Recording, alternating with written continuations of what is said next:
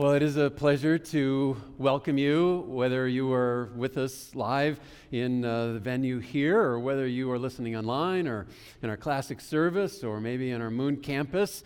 It is so very good to be together. I'm glad to be back with you. I was gone last weekend, and it's just good to be in God's presence with God's people, and singing and worshiping and just having this time together. Also to look into His Word. Before we get into the Word today, there's just one quick announcement that I want to make, or a little bit of an update for you. You know that as we were coming through December, we were striving to eliminate some amount that we were behind on our budget, and I don't have all of the absolute final numbers for you yet. We'll share all of that with you next weekend, but I do want to tell you that some really encouraging things have happened. And I'm so very excited about that, and you will be too. And I just want you to anticipate that. Next week, we'll have all of those numbers that we can share with you, but just wanted to give you a little bit of an update, because I know that many of you have been praying and you've been giving, and so good things in store there. So let's pray, shall we? Heavenly Father, it is good to be here. It's good to be in your presence. We thank you for your faithfulness and the faithfulness of your people, and we pray that in these moments now that you would lead us, that you would open our minds and our hearts to what it is that you would share with us through the scriptures that we are going to look at together. And we pray that we'd be drawn closer to one another and closer to you as a result. And we ask for it now in Jesus' name. Amen. A few months ago, our family was all together, and we were thinking about different things that we might go and try and do. And I said to Carolyn on one occasion when we were kind of alone, I said, what we ought to do is we should go axe throwing. Now, I haven't really known my wife to be much of an axe wielder in our marriage. I haven't seen her wield an axe much or ever. And so I was a little bit surprised when she said, yeah, that would be fun. And I said, really? And she said, absolutely. And so we did. And I've even got proof. If you just look at the screens, you can see. Her right there. And she goes for it. She went after it. She nailed it. That was awesome. It was fantastic. Now, before they actually put axes into our hands at this place, there were two things that happened. One of them was that they made us sign a waiver that said that we wouldn't sue them if anybody in our group was maimed or killed. You know, that was the first thing we had to do. The second thing was that the instructor stepped into the cage before we ever were allowed to go in the cage, or certainly given an axe, and he said, this is what I need you to do. I need you to follow after the directions that I'm going to give you. I need you to follow me in the way that you hold the axe and the way that you throw it and how you step and where and all of these sorts of things. He says, you do that, you're going to have success. And I was glad he did that, because there were a couple in our group who were a little bit uncertain whether or not they were going to be able to have any success at doing this. But he said, I guarantee your success if you just follow after me. And so he showed us all the things that he had to show us. And then we stepped in, and people had success. And actually, it was alarming to see how good the women in my family were at throwing axes. And nobody was maimed in the whole process either. But the instructor stepped in. He said, follow me, do this, and you'll have success. Today, we're going to take a look at a different instructor, but he says the same thing. He says, follow after me, and you're going to have success. And the circumstance where we find this is all found for us in the Gospel of Matthew and in chapter 9. And I invite you to grab a Bible, open up. If you're not in the habit of bringing a Bible, this is a great year to get in that habit, because every week we're in a passage of Scripture. Every week we're going to be in a passage of Scripture. And it'd be good for you just to be able to open it up and see it right there. And I'd encourage you to do that now. In fact, maybe we can get a little bit more house light so that people are a little bit more able to see. There we go. Now that might be a little bit easier for you to read. All right? So Matthew chapter 9 is where we're going to be. And what the instructor here is going to tell us, and what is central to what this whole message is about, is this idea. He says, follow me. Follow me and you will experience some success. Matthew 9 is where we find this. Now, this is a great place to begin this new sermon series that we're kicking off today that we're calling In Focus. In Focus. Because the truth is, there are a lot of things that have gotten pretty blurry in our world. Have you noticed this? Lines of gender have gotten a bit blurry as of late.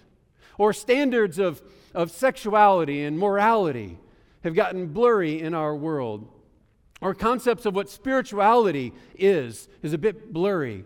Or the concept of what truth even is blurry in our world today. Or biblical doctrine. Out of personal convenience, people are blurring the lines on that. And perhaps what they once believed very staunchly, now out of personal convenience, they're blurring those lines. Or what it means to find a path where you can engage with people who might not feel the same way that you do on this issue or on that issue. The path to finding a way forward together with them has gotten pretty blurry in the world in which we live today, and you've experienced that, but this is the world that we live in, and it's the context in which we are all called to engage. So the question that we need to deal with is, what does that require of us? If this is the world that we live in, if we're being called to engage in that world, what does it mean to get all of that in focus? Because it can be pretty challenging in our minds as we look around us, as we see the division, as we see all of what's going on, to understand, how do we bring this in focus in terms of what our responsibility is in this world in which we live? And we're going to be thinking about that. That's what this whole series is going to be about for the next 3 or 4 weeks. Being in focus, seeing our mission clearly is what we are going to be calling this. Now, someone who can help us get started on this journey is a guy named Matthew.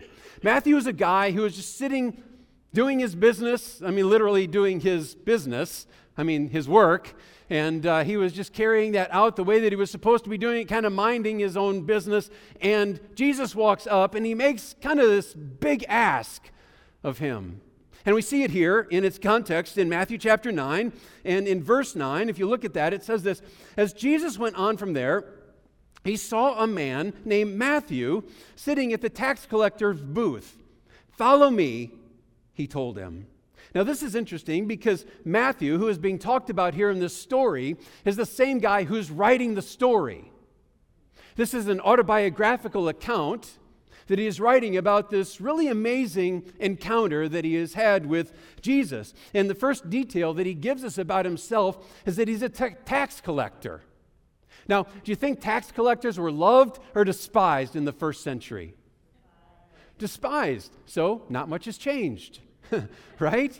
Yeah, but regardless of how much you might hate the IRS or how much you might hate other things like pop-up ads or how that last French fry in the box always seems to fall between the car seat and the center console, you know what I'm talking about? So frustrating when that, as much as you hate all of us, that's nothing to come and compare to the way that they felt about first century tax collectors. You see, he's a Jewish guy who's collecting Roman taxes from Jewish people, and he's lining his own pockets by overcharging them at their expense, and they hated him. Absolutely hated him. Now, here's the context of what's going on that you need to also understand. See, Jesus also has a group of other people who are following him by this point. A group of other people who are following him. Other disciples, people like Peter and Andrew that he's already called to come and follow. And now they hear Jesus invite Matthew to come and follow and to join their team. They would have not been okay with this. This is not something that they would have wanted at all. Did you catch the Steelers game this last Monday? Especially toward the end of the game, or see some of the recap of what happened there at the end of the... I got to tell you, I thought it was pretty sweet how the Steelers fans just sort of loved on Ben Roethlisberger there at the end. Of course, because everybody believes that he's played his last game, or that was his last game at Heinz Field. And they just sort of poured out their hearts in a way, and I thought it was really pretty cool. Of course, what that means is that we're going to now need a new quarterback, right? Now imagine that after the game that you had heard Mike Tomlin go up to Baker Mayfield, the quarterback of the Browns, who they beat, ironically, at the last game, which is pretty cool, to go up to him and invite him to be the quarterback going forward. You'd probably be like, no! Right? Because you wouldn't want it. Well, that's exactly what the disciples are thinking here. They're like, you're inviting Matthew to join our team? No, that's not what we want. He doesn't belong. You know who he is? We all hate him. Everybody hates him. He should not be on our team, but he's invited to join. Look what happens. Verse 9 again, it says, "Follow me," is what Jesus said to Matthew, and Matthew got up and followed him. In a moment, and apparently without any hesitation, Matthew leaves his lucrative business to give it all up, to go live in relative poverty following Jesus. It's like, really? Did that really happen? Yeah, that really happened. Friends, don't dismiss the idea that God might call you to go and do something that might not seem completely logical on the surface. But as we enter in, as Matthew enters in, we come to find that this is far more fulfilling. This is far more meaningful than me just continuing to line my pockets with this money that really doesn't belong to me. So that's what Matthew does. Don't dismiss what God calls you to do, even if it doesn't seem to make a whole lot of sense in the moment. Now, we need to understand that this invitation to follow is about more than just trailing along behind Jesus and see what he does. What Matthew's being invited into here is the inner circle. Jesus' inner circle with Peter and with Andrew and James and John and all the others. That's what he's being called to do. And at this point, the religious leaders are thinking, or the religious people are thinking, Jesus, it can't be that easy. You just call him and he's now in. It can't be that easy. It's like, Jesus, what you really mean is that he can come and hang around a little bit, and if he proves himself to be able to clean up his life, then proves himself to be faithful for several months, then maybe we'll invite him to get into the discipleship program, and if he passes the discipleship program, then maybe we'll consider him for inclusion. Jesus says, no. It is that easy. I'm inviting him in, now, in the moment. The decision to follow Jesus, for the first time or in a renewed way, something we need to understand, can be made in a moment, in a heartbeat. In fact, the decision is always made in a moment. It's always made in a heartbeat. Yes, sometimes there's more buildup for one person than there is for another, but every one of us made a decision, if you have already made the decision to follow Jesus, that I'm going to do it in a moment. That's what he does here also. You might say, but I don't know all of the Bible. Neither did Matthew. But I've still got some questions. So did Matthew. But he knew that God was calling him to sign up and to follow now. And the rest fell into place as he went along. There's no excuse for us to say, you know what, maybe once I'm in a little bit longer, maybe once I feel the call for several weeks in a row, I'll go ahead. No, sometimes we get to the place where we've been feeling the call and we've been pushing it off and we've been pushing it off, and now we don't feel the call anymore because it's passed us by. And we miss the opportunity because we didn't respond when Jesus said, follow me. Matthew does. Good for him. So what's he do next? Verse 10. While Jesus was having dinner at Matthew's house, many tax collectors and sinners came and ate with him and his disciples. If you think the guys had a problem with Matthew just hanging around, how do you think they feel about going over to his house and having wings? Yeah, this is not something where they're real comfortable in being. I can assure you of that. And it's not just Matthew. It's all of his tax collector buddies are there too. And all of these unsavory characters, questionable characters. Think about that for yourself. Now, not in that specific context because we don't live in that context, but in your own context. What would be a group that you would be the least comfortable being around?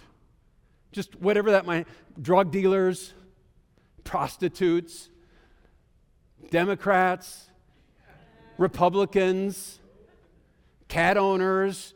I mean, who would it be that you'd be least comfortable being around? Now imagine sitting down and having fellowship with them and eating dinner with them. That's what they're doing. It's definitely something that took the disciples out of their comfort zone, but not Jesus. Jesus was comfortable being around sinners. He was never one to say, you know what, I'm going to keep my distance so that they don't influence me. He's saying, I'm going to get as close as I can so I can influence them. Very different perspective. And one where he ends up having that influence. If you want to live in focus with God's call in your life, you've got to learn this lesson.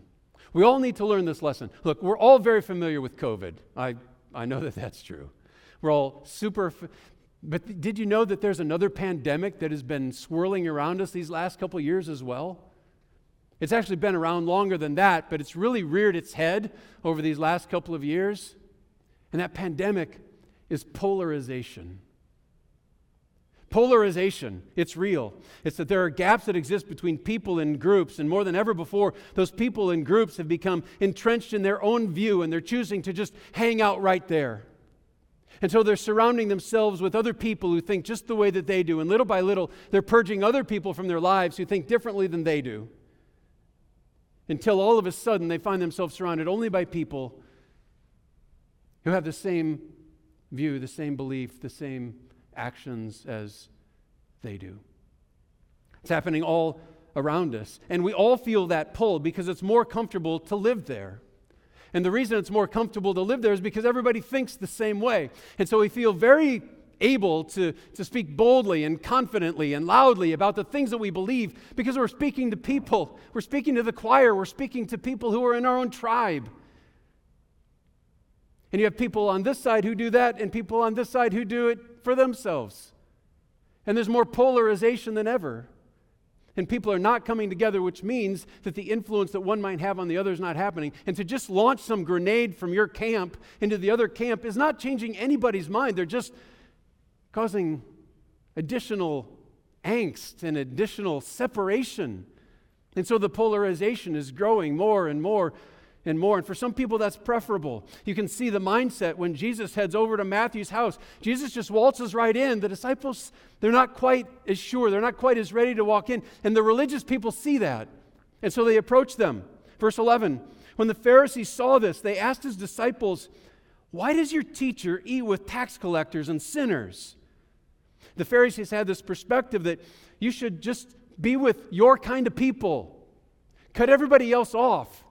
Separate yourself from anyone else because you don't want to live with them. You don't want to be influenced by them. Yes, you can talk about them. You can even talk at them. Just don't talk to them. That's what a lot of people do.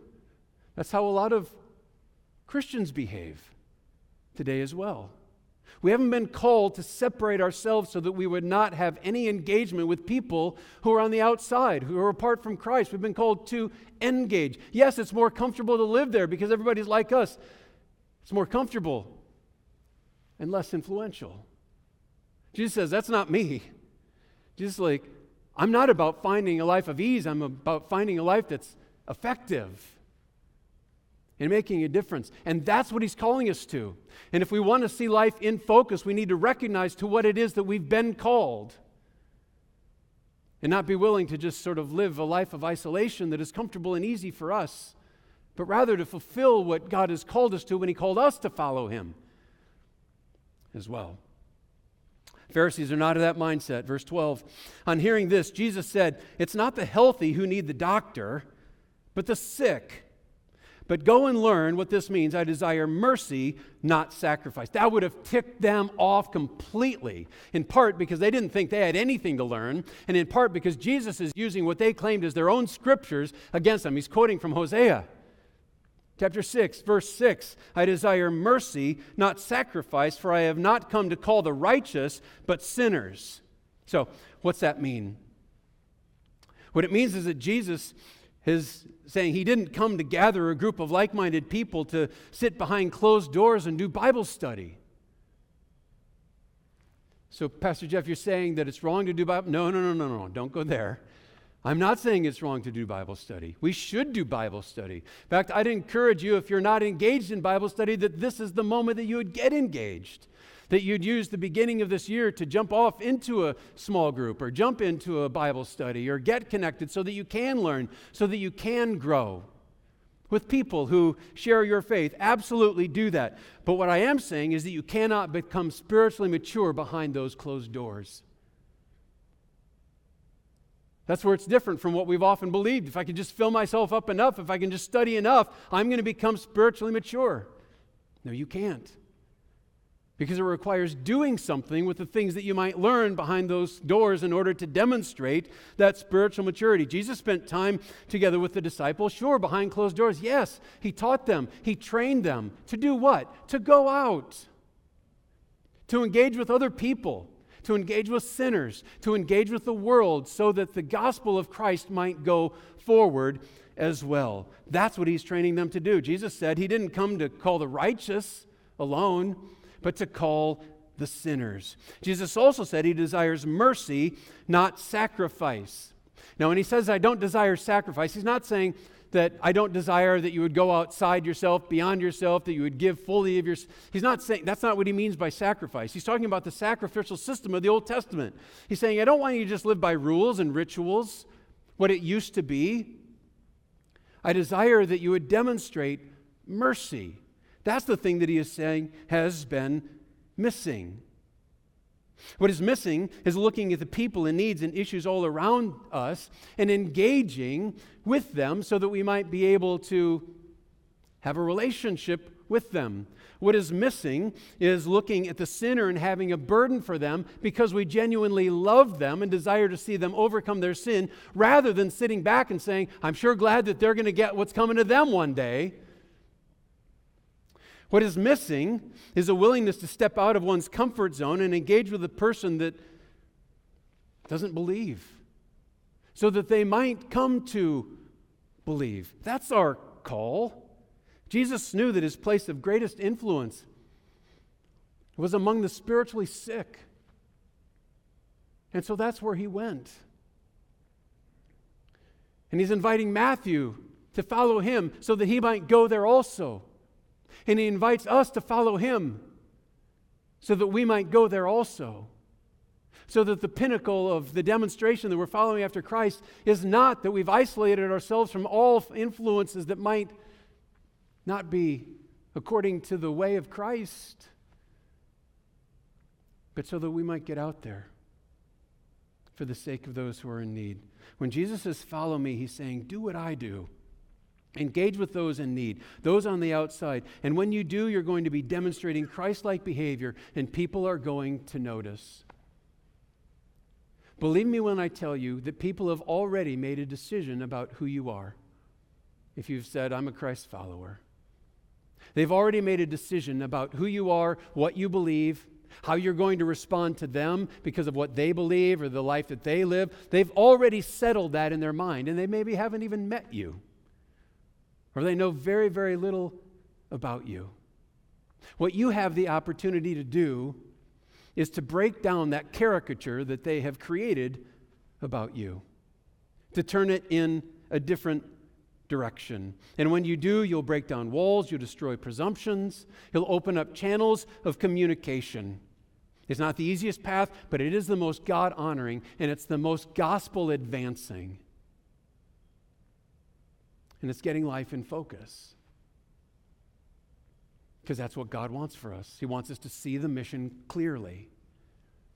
And the mission is not to isolate. The mission is to engage for the sake of Christ and for the sake of those who are on the outside. For the sake of bridging the gap that exists between those who are living polarized lives today. We're the ones who are called to swim in the middle, to engage in that middle ground, to bridge the gap. This was such an important message that Jesus would come back to it over and over again. We see it a few chapters later, chapter 16 of Matthew, if you want to flip over there quick. He said this in verse 24, whoever wants to be my disciple must deny themselves and take up their cross and what? Follow me.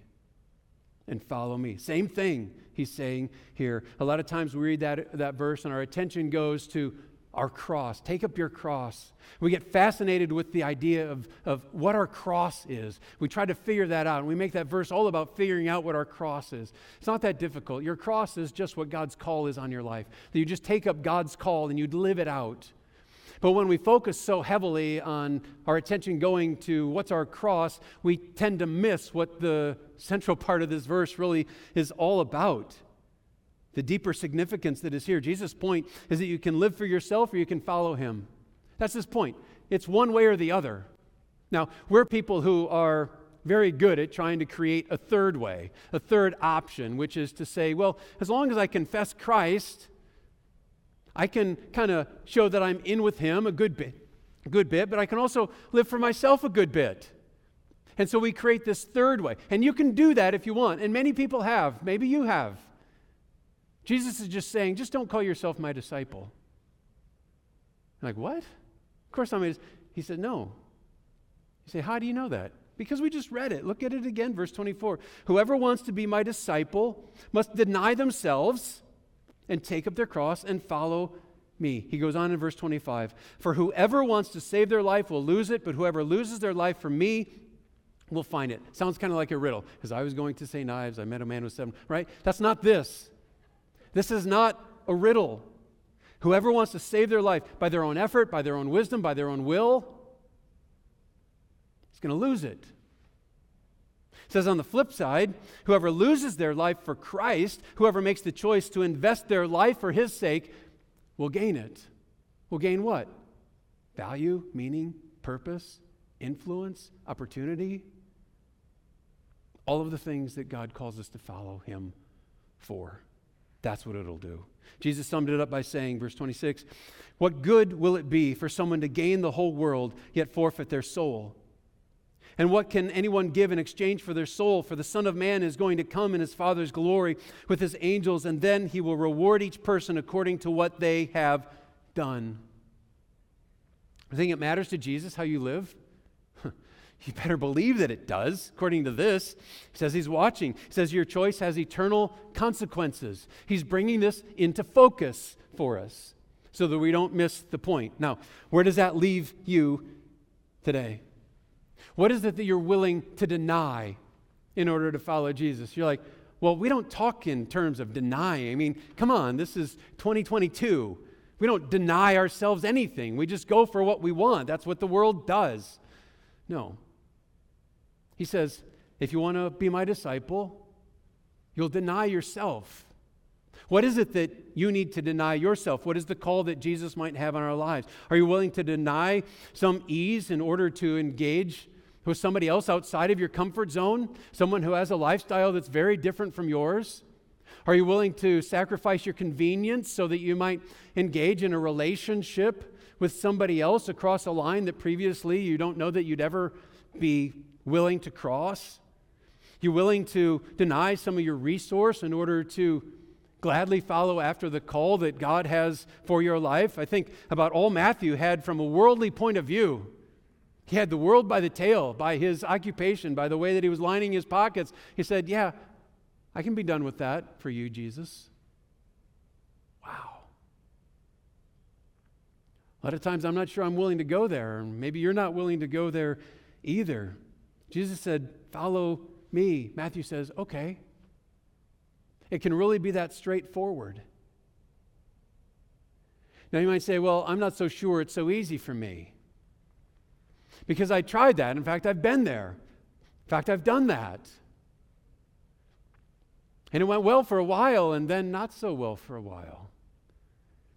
And I started slipping from that priority, and before I knew it, I had kind of slipped back into old lifestyle, or I'd allow other priorities to sort of crash in and start to take over for me. And I'm not even so sure that Jesus would have an interest in having me back, or maybe it's kind of late for me to be that person. I understand what you're saying. In fact, if that's what you're thinking or saying, you're sounding a lot like the Apostle Peter. See, before Jesus ever went and said to Matthew, follow me, he went to Peter and he said, follow me. Peter said, okay. And he did, and he gave himself 110% to following after Jesus.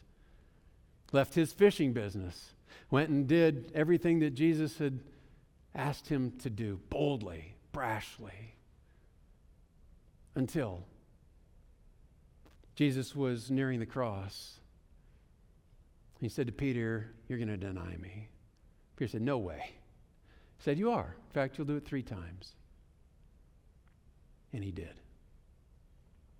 And when Peter recognized and realized what it was that he had done, he was despondent with grief and regret and remorse. Then something amazing happened. Jesus rose from the dead. Peter heard that the tomb was empty, and he went and he ran and he saw it for himself. Then Jesus appeared to him and some other disciples. He got to see him alive. Then sometime later after that, he's out fishing in the boat while Jesus is still on earth before he ascends into heaven. And he's out fishing with some of his buddies, and they've been skunked all night long. Haven't caught a thing. And somebody calls from the shore, "Cast your net onto the other side." And they do. They thought, why would we? There's no fish here. But they did. And you know the story.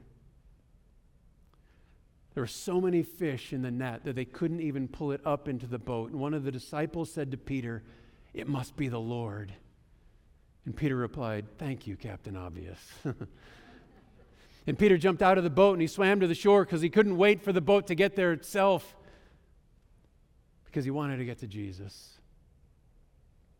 And he did, and Jesus was there, and he was preparing breakfast for them. He was frying them some fish, which has always sounded disgusting to me. Fish for breakfast. But if Jesus ever chooses to serve me breakfast and fish is on the menu, I'm eating fish. That's all I got to say. And that's what Peter said too. But then Jesus gets serious with Peter. He says, "Peter, do you love me?" Peter said, "Yes, I love you." But then Jesus asked him again and asked him a third time, "Do you love me?" Peter says, "Yes, I love you." But he's getting troubled in his spirit because Jesus keeps asking. And I have to believe he's wondering, does Jesus believe me? Is my relationship ever going to be strong with Jesus again because I failed him so horribly? Then Jesus comes around. Do you know what he says to Peter? He says, "Follow me." He gives him the invitation yet again to follow. See, Peter hadn't lost his opportunity to follow after Christ. It didn't matter what he had done. Jesus invites him in, and he does. In fact, he writes a couple letters that we now have in the New Testament. That's how much he was able to do even after he had failed so completely. And the fact is that that's exactly how Jesus approaches you. Regardless of what you've done, regardless of how you failed, regardless of how perhaps 2021 was a year of not walking very well with Jesus, he comes to you today and he says, "Follow me." And in a moment, in a decision, you can say, "I'm going to follow. I'm going to follow after you. In fact, I'm going to run after you." Maybe you've been in a situation where you've been walking away. Maybe you've never really chosen to engage. So maybe this would be like a first-time experience for you to say yes to Jesus calling you to follow him. Either way you can. Maybe you came today and maybe you're here because of somebody else sort of pushed you to be here. Or maybe you're here out of a little bit of guilt. Or maybe it's a new year and you're like, I think I should maybe try connecting a little bit more than what I have in the past. And so your heart might not even have really been in it, but in these moments you've heard God's Spirit prompting and speaking to you and saying, "This is what I'm inviting you into. This is what I'm calling you to do and where I'm calling you to follow." Speaking specifically to you, wondering if you'll say, "Yes, I will follow." You might say, "Well, I don't have all the answers." Neither did Matthew. There's still some questions on my mind. I don't know everything I should know about the Bible. Neither did Matthew. He jumped in, and it proved that that's exactly where he should be. And all the rest fell into place. Now for you today, that might require a tweak in your life. It might require a partial life change. For you, it might be whole scale. You have to turn things over from the very bottom of your life to the top. But your response can be as simple as Matthew's. "Yes, I'll do it. I'll follow." Following Jesus means doing what he did, engaging with other people, who didn't believe, engaging with sinners, engaging with people whose lifestyle was very different than the one that he came to live or to promote. And so part of what it means for us to follow would be to follow in those steps. And I would encourage you and challenge you in these 4 weeks that we're going to be in this series that along the way in them, at least once, hopefully more than that, at least once, you will reach out and invite somebody else into a conversation, out to coffee, over for dinner, engaged in a relationship, something, a way to step across that line towards somebody that you know is very much on the other side of the fence, and engage in a relationship and just get it started there. Talking, listening, understanding. Because it's only out of that we're going to be able to even earn a right to be heard. That's what Jesus does. He shows up at Matthew's house with tax collectors and sinners, questionable characters,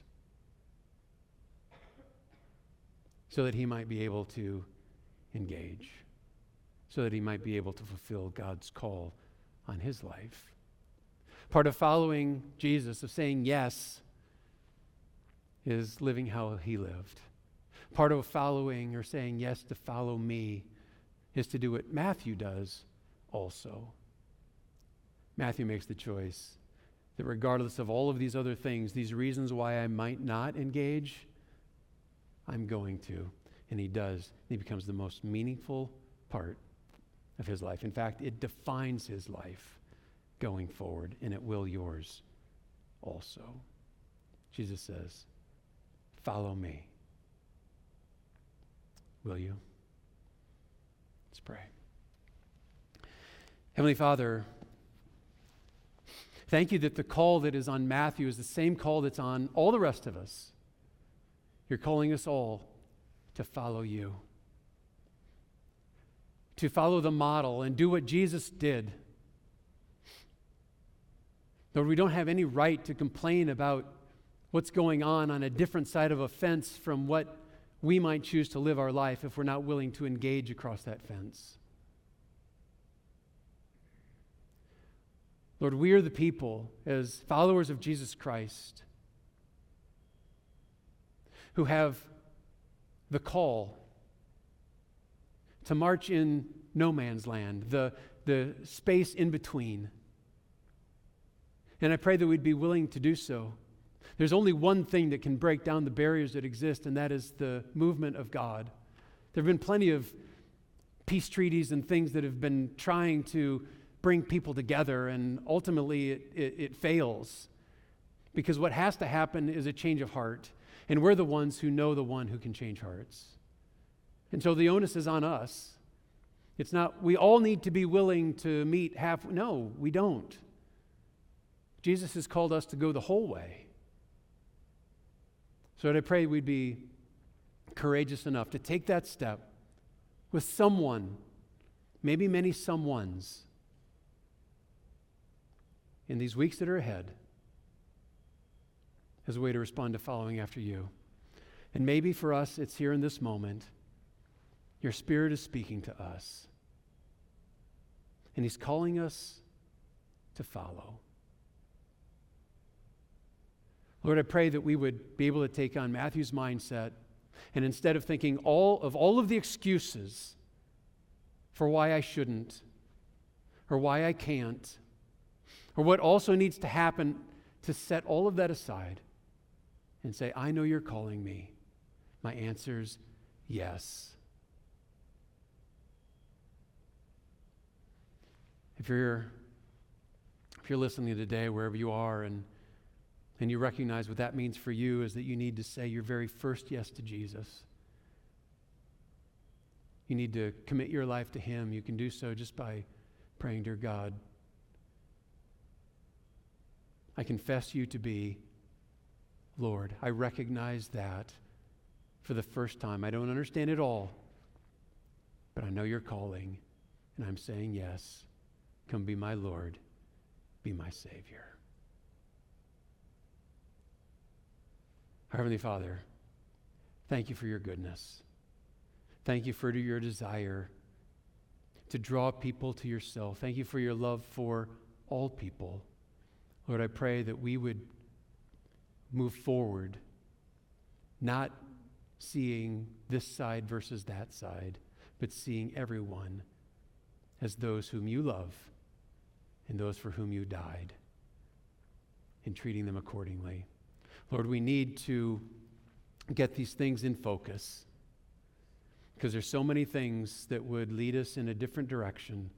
We need to get these in focus. We need to see the mission clearly. And it's starting to break through the fog to understand that even in this moment. And I pray that we would, and that we'd follow boldly after you. Thank you for your call. Follow me. Lord, today we want to say yes. We pray it in the name of Jesus. Amen.